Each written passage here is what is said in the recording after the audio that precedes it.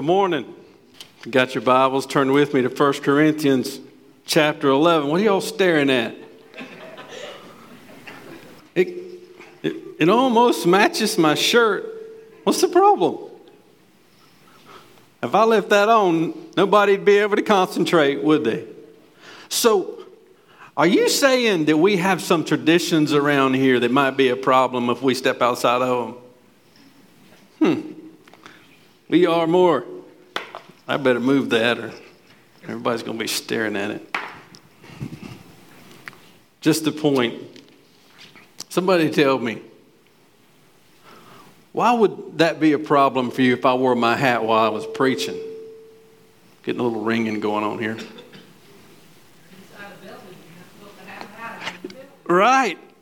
Because it's a tradition. It's a tradition that means something. If I would have wear a hat in my head, I would be disrespecting not only the authority I represent, but I would be disrespecting myself. That's why the tradition is in place. And we're not far removed from this. It was only the 60s into the 70s where ladies stopped wearing hats.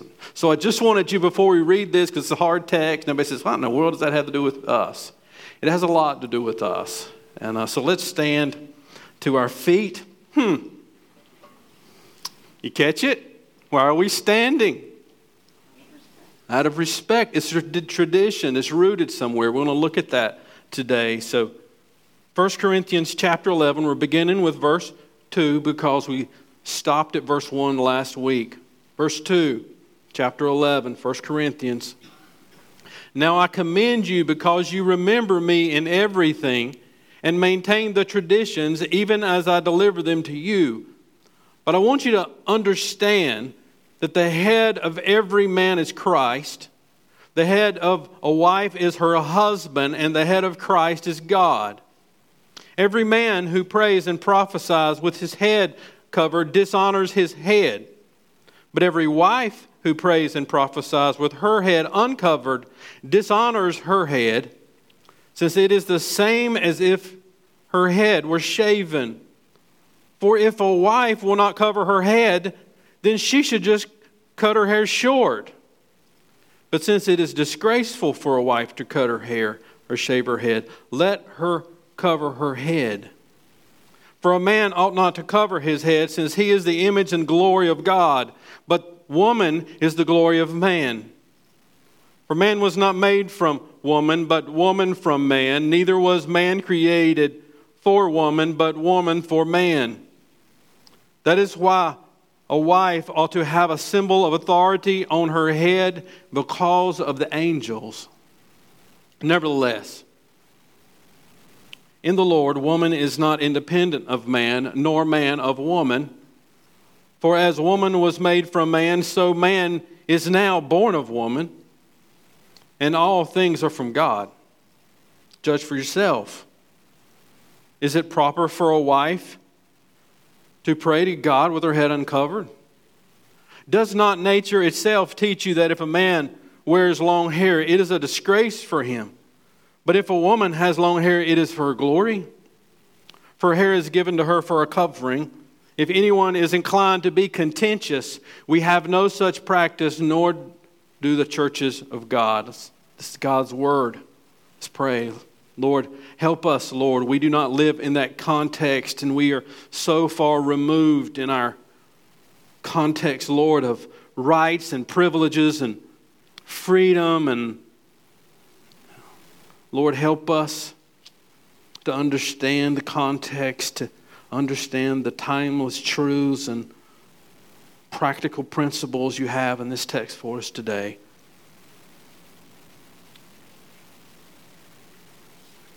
And God, for the spouses in the room, thank you.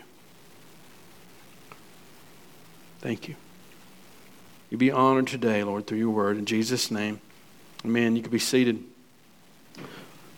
So it's chapters 11. If you've got your Bibles, you can notice chapter 11 deals with head coverings. If you look at if your Bible has headings, you could flip over and see we're going to talk about the Lord's Supper in this chapter, and then spiritual gifts, and then love. And we're dealing with issues, remember, of life together. And now he's going to deal specifically with questions and instructions about how we corporately worship with each other.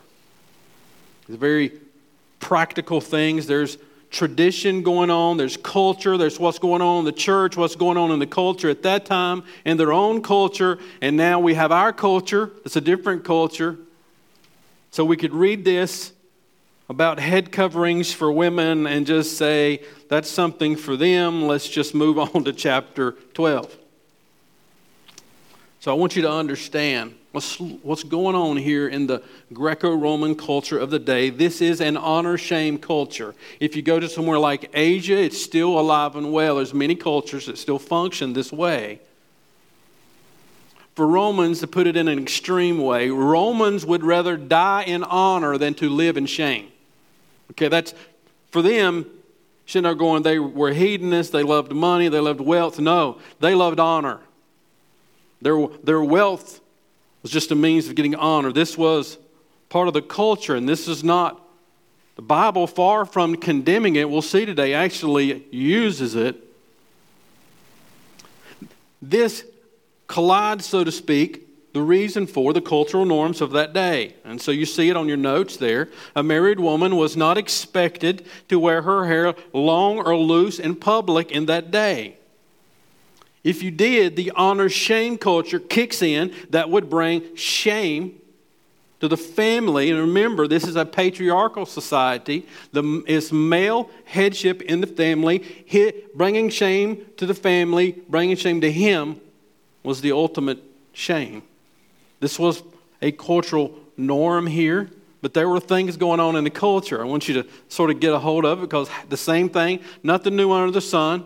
Culture goes through corrections and reformations and little changes, and it was going on there as well. So it's not like that they were wearing a little doily, as some do. We've actually been to a church that the women wore these little doily things on their head. That's not what this was. This is more of a cloak that they wore. They would wear it when they were out in public. Men would oftentimes, we'll talk about that later, wear coverings over their head, but that was connected to the way they worshiped in paganism. But there was something called a new Roman women that was going on to the day. It happened just like it did in the 60s and 70s, where women, especially in the upper echelons, were finding these new freedoms. They were pushing against the cultural norms of the day. This is coming in and bleeding into the church, as it always does. This was happening there, influencing what's going on in the church. There's nothing new that's happening there. It's happening here. But I want you to sort of see where maybe some of these women will be having some trouble. So turn with me to Galatians 3.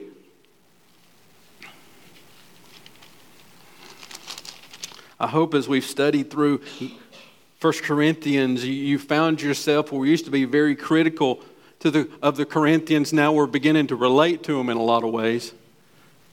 You see, they had understood the gospel. Galatians 3, look at verse 28. There is neither Jew nor Greek. There is neither slave nor free. There is neither a male nor female, for you are all one in Christ Jesus. Okay? So think about this. Every culture at every time, in every context, today and then, has to understand, what does that look like in my life? Right? What does it look like in my marriage? What does it look like in my home? What does it look like in corporate worship? Versus the way it is in the culture. Everybody has to begin to wrestle with this, that we believe it, but how do we live it? And we are necessarily then prone as humans to go from one extreme to the other. Another way to say it, we as people can mess up anything, and we always do. And so we can take a truth that we really believe and try to apply it, and usually we end up falling off the wagon on one side or the other and find our car in the ditch somewhere. And so what happens inevitably with anything is self-promotion and pride, independence. Matter of fact, this has everything to do with seeking the good of other people. Absolutely everything. because that's what we struggle with. And so effectively, we may have some women gathering together to burn the burqas, so to speak. The manner that we conduct ourselves in public worship communicates two things: what we believe about God and what we believe about each other. And so this is important. Students, pay attention to this today, because we're about to do 180. We're going to talk about worldview and how to defend our faith. Notice how Paul deals with this today. Very important.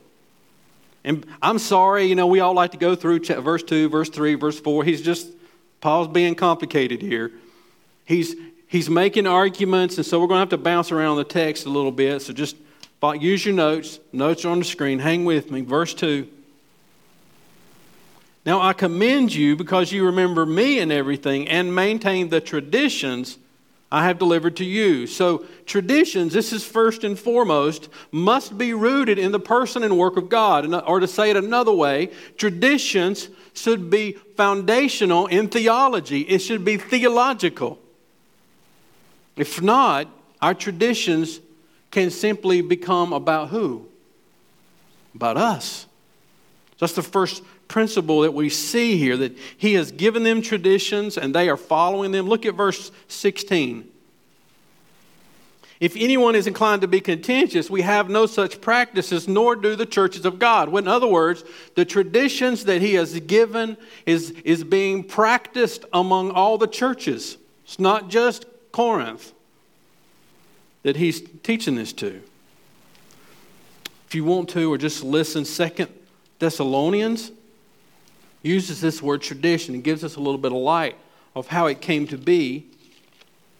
2 Thessalonians chapter 2 and verse 15 says this: So then, brothers, stand firm and hold to the traditions that you were taught by us, listen, either by our spoken word or by our letter. In other words, traditions in that day were handed down orally, or he gave them to them in a letters while we read his letters. And the churches were practicing them. Flip over, if you've got 2 Thessalonians, to chapter 3 and verse 6. We see it come up again. He says, Now we command you, brothers, in the name of our Lord Jesus Christ, that you keep away from any brother who is walking in idleness, and listen, and not in accord with the traditions that you receive from us. So traditions then are given to us to help us know how to worship and how to live. They're not bad. Are they rooted in God? He says he's going to show us in a minute that this one is. Paul's commending them. You need to read this because in the next section he's not going to commend them. He says, I commend you. In other words, generally speaking, people are practicing this, but there is a controversy, there's a question, and he's going to deal with it. How is he going to answer this question? Someone comes into the church, we do some weird things. Just look at the way you're sitting. Who sits like this, right? We're all sitting in these lined up chairs. They're all pointed towards me. I'm standing up here talking. Imagine you've never been in church before. And then at the end, these people come down with plates and pass them and expect you to put money in there. Like, what's up with that? Just think if you've never been part of this. We do all kind of things. If someone says at the end, say, Jason, that's a little weird. Why are y'all passing that plate by everybody for? Y'all got some kind of problem? How are you going to answer it? Just what we do, right? No, that's not the right answer. That's not the right answer. So how would we answer it? Well, we're going to learn that today. We see first off, we do what we do in order to bring God glory and to build up the church of Jesus Christ. That's why we do what we do. And if we're not doing it for that reason, it needs to go. Another little nugget of how to make decisions. So how are we going to deal with this? First, need to understand we act the way we act in corporate worship because God is our ultimate authority. This is the timeless truth. It's verse 3. But I want you to understand that the head of every man is Christ. The head of a wife is her husband. The head of Christ is God. This is a timeless truth. Traditions change based off culture. That never changes. This is the absolute. What is the word? It's very tricky if you study. There's I don't know how much I read this week on the word head. Sometimes the word head can mean the source, like headwaters. Sometimes it could mean origin. And sometimes it means authority. Authority is most likely in view here. Colossians 1:18. We'll look at this again next week. And he is the head of the body, the church, and he is the beginning, the firstborn of the dead, that in everything he might be preeminent. We see here actually both Christ being the source, the beginning point, and also the preeminent one. Remember the question. The question is, Paul, do women need to keep covering their heads, or does the gospel tell us we don't need to do that anymore? There's always something going on deeper than simply the question. It was going on deeper in the culture, and it was going on deeper in the hearts of the one asking the question. And so Paul goes deeper with it. Points to Christ. Notice Christ is in here a couple times in verse 3. If you look back up at verse 1, and we'll come back to that at the end, we're supposed to be imitators of Christ. Christ is the point. His person, His work, the incarnation, redemption, this is what's in view in their mind. He's the head. He's our authority. Therefore, the theology, what we believe about our authority, produces how we act. People call this the vertical and the horizontal. What we see about God affects how we live in relationship to man. And as far as it is corporate worship and husbands and wives, men are expected to honor Christ. And we're going to clarify this as we go. Paul is intentionally circular and redundant. Wives are expected to honor their husbands just as Christ honors and glorifies and submits to His Father. That's the standard. If you don't understand authority and submission, you got to go back to the Godhead. Got to go back to Christ and His church. Authority always calls for submission. Now, we're not talking about men laying on the couch, hollering at his wife for another beer and saying, God told you to submit. You're reading somebody else's mail. This is two people, husband and wife, corporately gathering for worship, and they got questions. Wrestling with this. Corporate worship communicates what we believe about our authority and also about our Creator. So notice this. This is going to be important. We're going to talk about this all weekend. Us and the students are. How do you deal with an issue when it comes up? You go back somewhere. Where does he go? Look at verse 7. 7 to 9. For a man ought not to cover his head, since he is the image and glory of God, but woman is the glory of man. For man was not made from woman, but woman from man. Verse 9. Neither was man created for woman, but woman for man. So where does he go to answer the question? Creation. Yeah, Scripture, then creation. Goes back to the beginning. This is our hint of how we begin to engage people who do have questions. You see, men would go into the temple, into the pagan temples, and they would cover their head. Paul's saying, don't you bring that in the church of God. Men do not cover their head because men are the glory of God. We'll leave our heads uncovered. Yes, there's bad traditions, and we're not supposed to be a part of them. You see, what's running rampant in the culture today, it's the same thing that was running rampant in the culture then. Rampant sexuality, questions of sexual identity, homosexuality, and everything under the sun. It was alive and well then, just like it was now. The culture had an answer to the question. And these things affect us.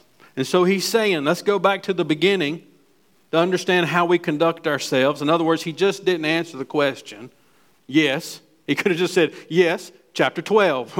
Or now let's talk about the Lord's Supper. He didn't. He goes back to Genesis 1, verses 26 and 27.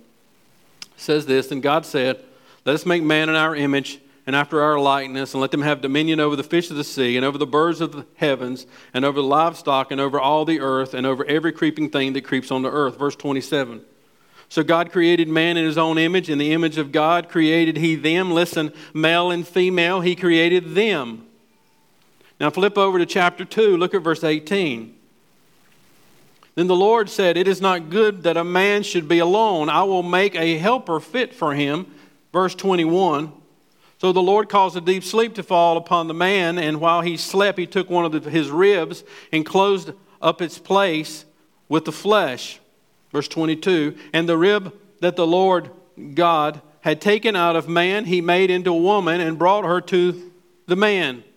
Then the man said, this is bone of my bone and flesh of my flesh. She shall be called woman because she was taken out of man. Verse 24, therefore a man shall leave his father and mother and hold fast to his wife, and they shall become one flesh. This is the foundation. Should women cover their heads in church? That was the question. He went back to the beginning. God is our authority. He created man, and he created woman out of man, and they are one. In other words, he appeals to creation. The point here is not the image of God. Go back and look verses 7 to 10. The point is glory. You see what he's doing? Shame, honor, shame culture. He's establishing, this is what Christianity does. It says, if there's honor and shame going on, our attention must first be with our authority, who is our Creator, who created us with a purpose. He is our authority. He gives us our roles. He gives us our very purpose in life. And that either one, both the husband or the wife, both the male and the female, will bring shame and not honor to their authority if they do not live the way they are created, designed to live. He's not saying that they're not created in God's, women are not created in God's image. God's word says just the opposite if you look at verses 26 and 27 of Genesis 1. He's speaking about roles. He's concentrating on that their distinctive natures, the way God made them, He made them and gave them a role and a very purpose, and it is that purpose of how they should bring glory to God in their distinctive ways. In other words, this is clear, brothers and sisters. The woman is not designed to reflect the glory of God as the head of her home or the church. Her husband is supposed to be the head of her home. I'm not speaking about those single moms who have to be both in those kind of situations. We're talking about when a husband and a wife seek to honor the Lord Jesus Christ as their Savior and how this affects how they come into corporate worship. Says you got to go back to the beginning. I almost skipped this. Just being honest today. Going to be honest with you about a few things today, and I hope it helps you. I almost skipped this verse 10 because I didn't know what to do with it to start with. When you first read it, I said, maybe they won't notice if I just go to verse 11. This is why a wife ought to have a symbol of authority on her head because of the angels. I mean, what's up with that? I'm glad I didn't skip it. Plenty of people that like to sit around and talk about these things have like to debate it. It could be an actual messenger. Remember, the word angel doesn't always mean angel as in a supernatural being. It could be a messenger. But here, he seems to be talking about angels. Actual angels who are present and assist in worship. This ought to, I better wake up here. In other words, the messengers, the angels care about how we worship our God and how we live in relationship to our spouses.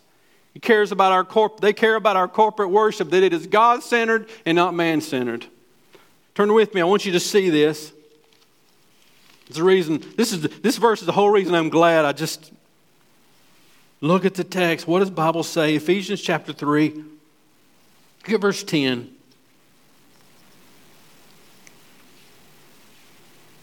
So that through the church, the manifold wisdom of God might now be made known to the rulers and authorities in heavenly places. Did you just get that? What's happening right here today and all over the world? What we do in corporate worship is we put God on display for both demons and angels. When we gather together, we are saying Jesus is Lord and nobody else is, and we are one with Him. Is there any wonder while you can gather a group all day long, but you establish the church of Jesus Christ and start carrying on the mission of God, and you will face warfare? It's because of this reason right now. So he's saying, for a woman to understand that the head of her home and of the church is a man, is important in the physical and the spiritual. So what does all this have to do with worship now, here, there? I'm going to apply a little bit as I go today. God, not us, determines how we bring Him glory. God, not us, determines how we honor Him. He's our authority. He's our creator. He made us. He designed you. And He knows what glory is about and how to bring Him honor. To worship without obedient submission is hypocrisy. It dishonors our Lord. Can I ask you a question? Husband and wife, when is the last time you did the work of ministry together? Together. I wish somebody would have asked me that years ago. You see, Christina sang in the choir. She loved it. I was a deacon. Back then, deacons would do their job, whatever they were assigned to do. I did that job well. I loved doing it. But she had her ministry and I had my ministry. That happens if you don't do something about it today. I'm asking you today, based off of this, how do we respond in corporate worship? That we had to realize that God created us to minister together. I was only half a deacon without my wife, and I'd be only half a pastor without her. Amen, somebody. That's the truth. We are asking you, and some of you have not turned in your Let's Go 2020 papers. And if you're a leader, you should have already turned it in. I'm asking you to do this with your wife. Do it together. Do it with your family. Stop talking about missions with your kids and do it. We do it together. This is what it looks like. My best ministry partner in life, hands down, is my wife. And if you're married today, it's true for you too. Brothers, be a servant like Christ and they'll follow you. And ladies, make your husband your champion and he'll stand up. Corporate worship is about our authority and it's about our Creator. And you can see already it's also about how we relate to one another. We are distinctly created. Verse 13 to 15, chapter 11. Judge for yourself. Is it proper for a wife to pray to God with her head uncovered? Notice there's a little bit of sarcasm here. Verse 14, does not nature itself teach you that if a man wears long hair, it is a disgrace for him, but if a woman has long hair, it is for her glory? He's saying, judge for yourself. Just think about this.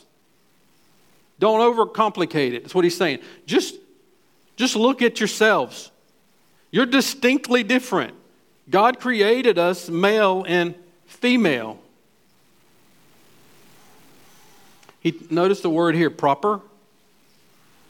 You should be able to determine, based off the fact that we are created distinctly and differently, what is proper way to worship and what is not. So what he is saying is this new trend that's going out in the culture is improper. It's not what the gospel says, and you're not supposed to be emulated. You go back to your head, you see how he created you for. This is how we bring glory to him.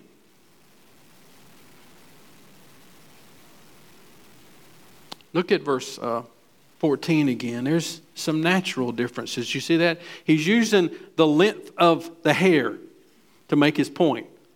Do we all know in their culture it was true just like it is now?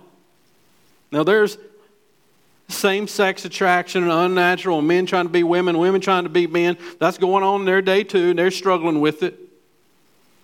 He said, by and large, by nature, we can look at each other, even the way we style our hair, and see that we're different.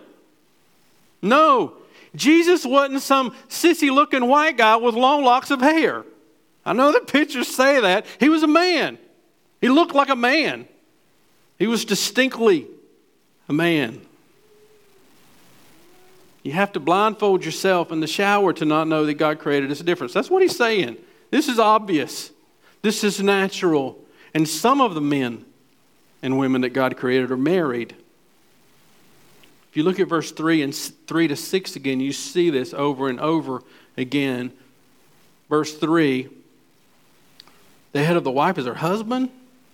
In verse 5, but every wife who prays. Verse 6, for if a wife will not cover her head.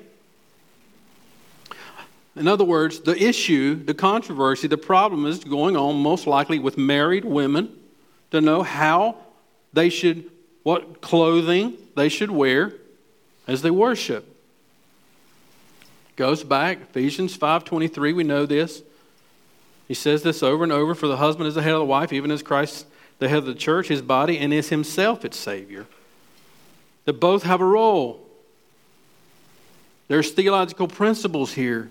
That we honor Christ through our obedient submission no matter who we are. So the main issue here, and this is important, it's not marriage. That's not the issue. It's our adornment in corporate worship that they're concerned about. So he's not saying that there is some kind of essential dignity and worth and value different from men and women. Far from it. You're going to see here in a minute that why they had some questions. There was things going on in corporate worship we need to learn from. What if you're not married today? What are you supposed to do with this? I'm not married, or my spouse has gone on to be with the Lord. Well, what should I do with this? Could preach the whole sermon as well on biblical authority. Scripture calls them elders. We do have authority. We all have them within the church. God calls pastors in plurality to lead his people. He calls the people to submit to that authority. And if that's not happening, the work of the Holy Spirit is being quenched by our rebellion. So what do we do with this? I just want you to notice something. It's a little application point. The health of your marriage from Monday to Saturday affects worship on Sunday. You with me? The health of your marriage. You dishonor your wife on a Monday. You are quenching the work of the Holy Spirit on Sunday. I don't want to be too parental here. But don't you ever dishonor your spouse in public. You shouldn't dishonor her anyway. But to speak ill of her to someone else is to sin against your Maker. How healthy is your marriage? Are you too proud today to ask for help? I just want to be honest with you. Can I help you today? Can I relieve your pressure? There was a season when me and Christina needed help in our marriage, and we asked for it and we got it, and we love our Lord and each other far more for it. The health of your marriage, the worship of God is at stake to that. Fight for it. Strive for a healthier marriage. Our worship, God's glory, and the building of God's kingdom and the mission of His church depends on how healthy your marriage is. It is the frontline spiritual warfare in this life. He hates marriage. He hates the church. And so we must put our armor on and fight for both. Here's what I want you to see about the text today. Besides the verse 10 about the angels, this was another thing that just got my attention. You get verse 4 and 5. We are all one in Christ. All are in Christ. Could be easily missed. Verse 4, every man who prophesies with his head covered dishonors his head. Look at verse 5. But every wife who prays and prophesies with her head uncovered dishonors her head. Do you see the every wife? So what is going on that is the same between the husband and the wife? Look at the text. Somebody tell me. What are both doing in the church? Praying and prophesying, okay? Not making that up, not my words, just reading the Bible. Again, talking about his head, twofold. Their head being a symbol of something greater, that is, their authority, whether it is Christ or their husband. But this presumes something, that both men and women are both active part of corporate worship. The issue is not whether they should be or not.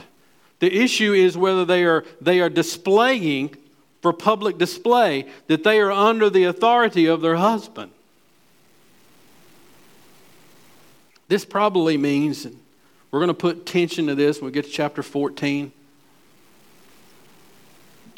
that we can be a mite bit planned around in America. Have you ever noticed that? Most churches have an actual guide.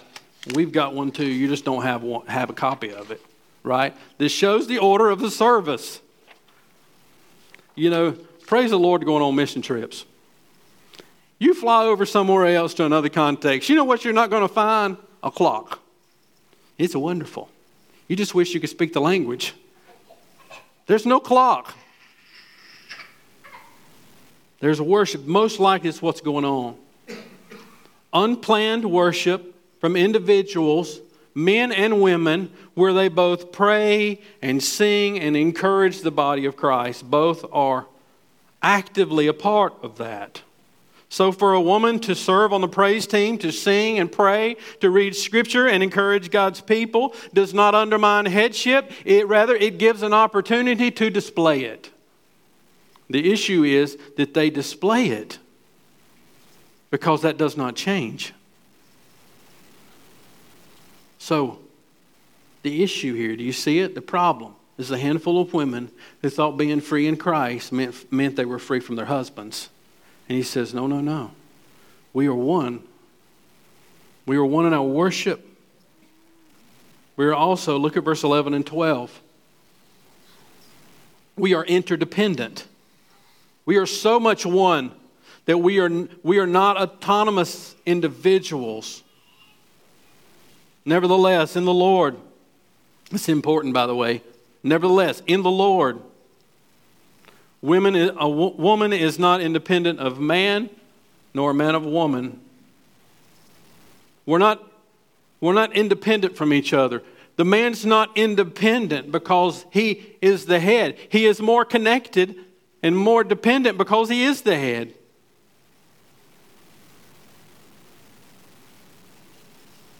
The argument here is careful. It is structural. It says a man and a woman are interconnected and neither are free from the other, and both of them are what?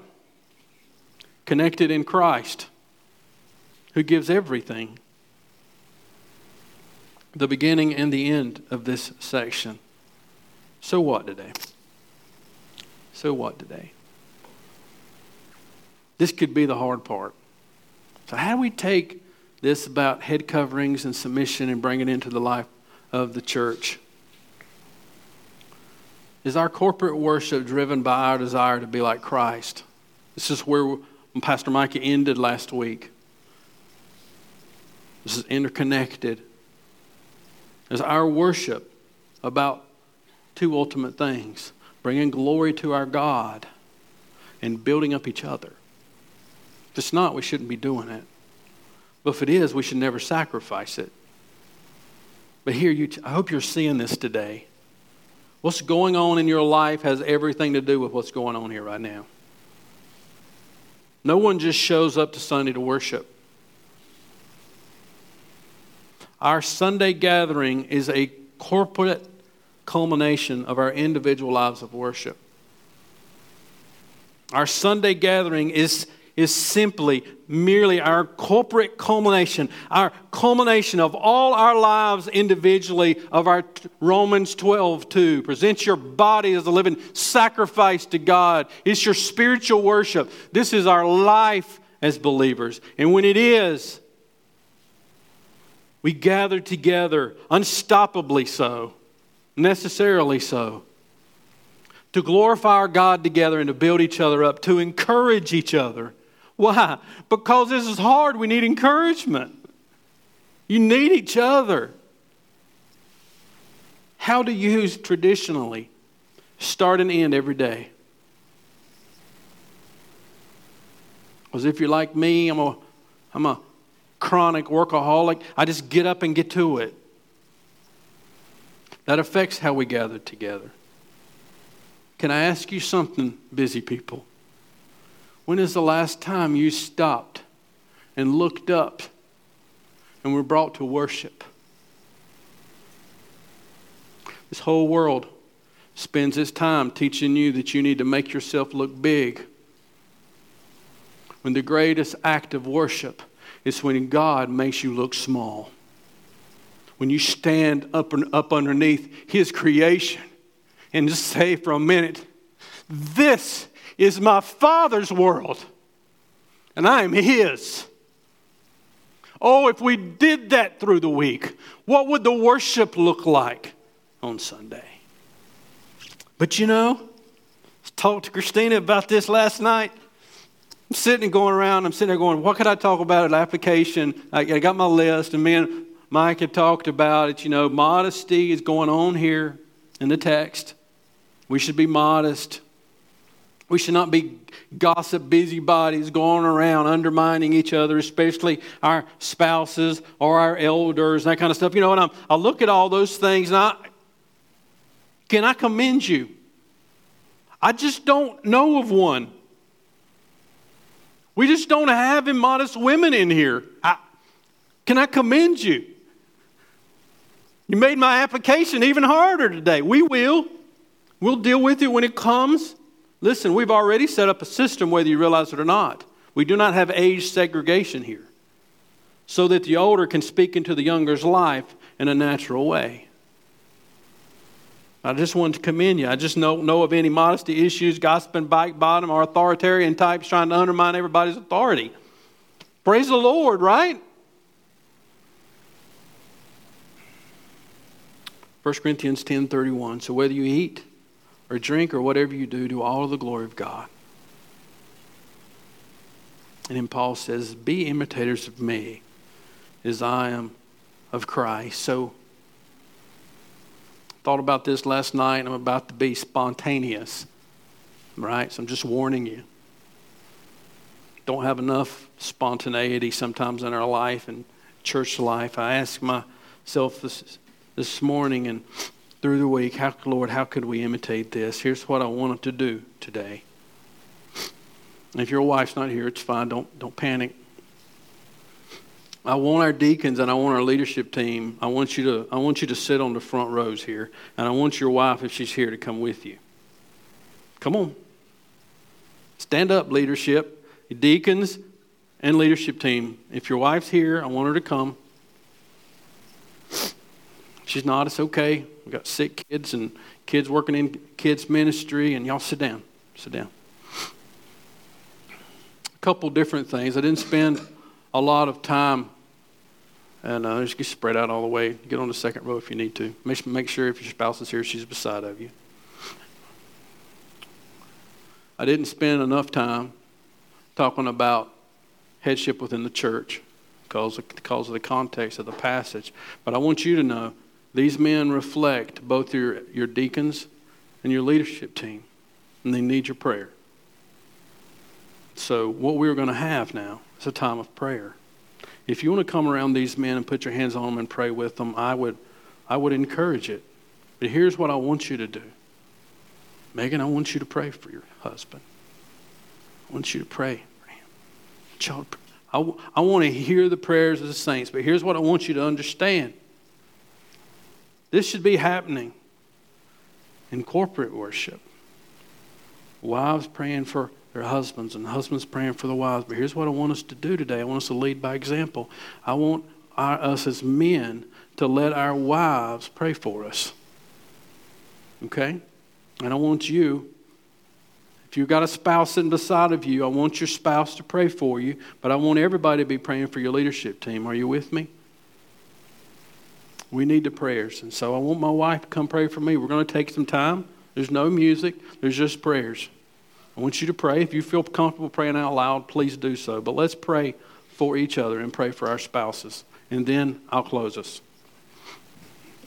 Lord, as we corporately come to you in prayer, we pray for many things, Lord. First, Lord, we come to you with grateful hearts that we have 2 distinct offices that you have given to us, and we have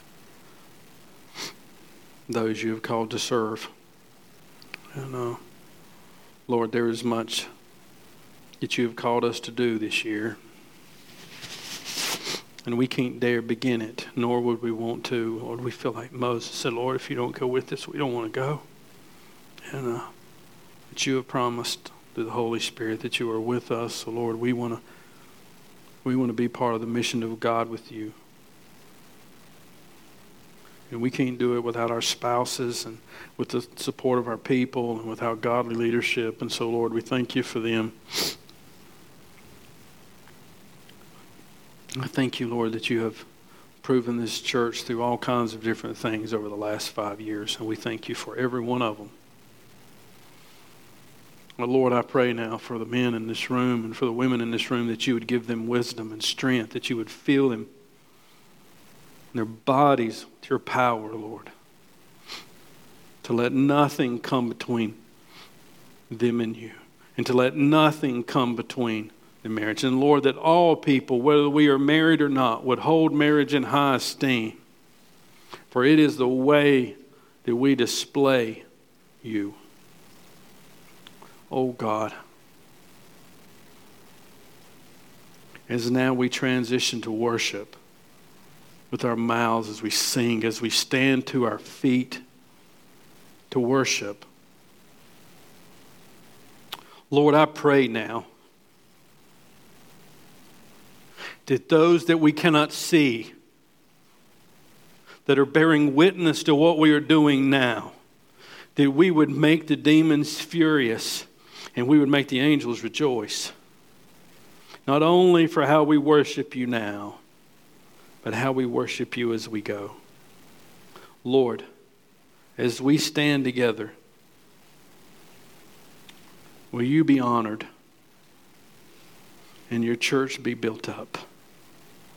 And would even now, that these sitting in front of me, you would bind them closer to you and closer to each other by the power of your Spirit, for the glory of your name, by the authority of our Lord and Savior, Jesus Christ, our Creator and our Redeemer. His name is Jesus. We pray in His name. Amen. Stand to your feet. Let's worship.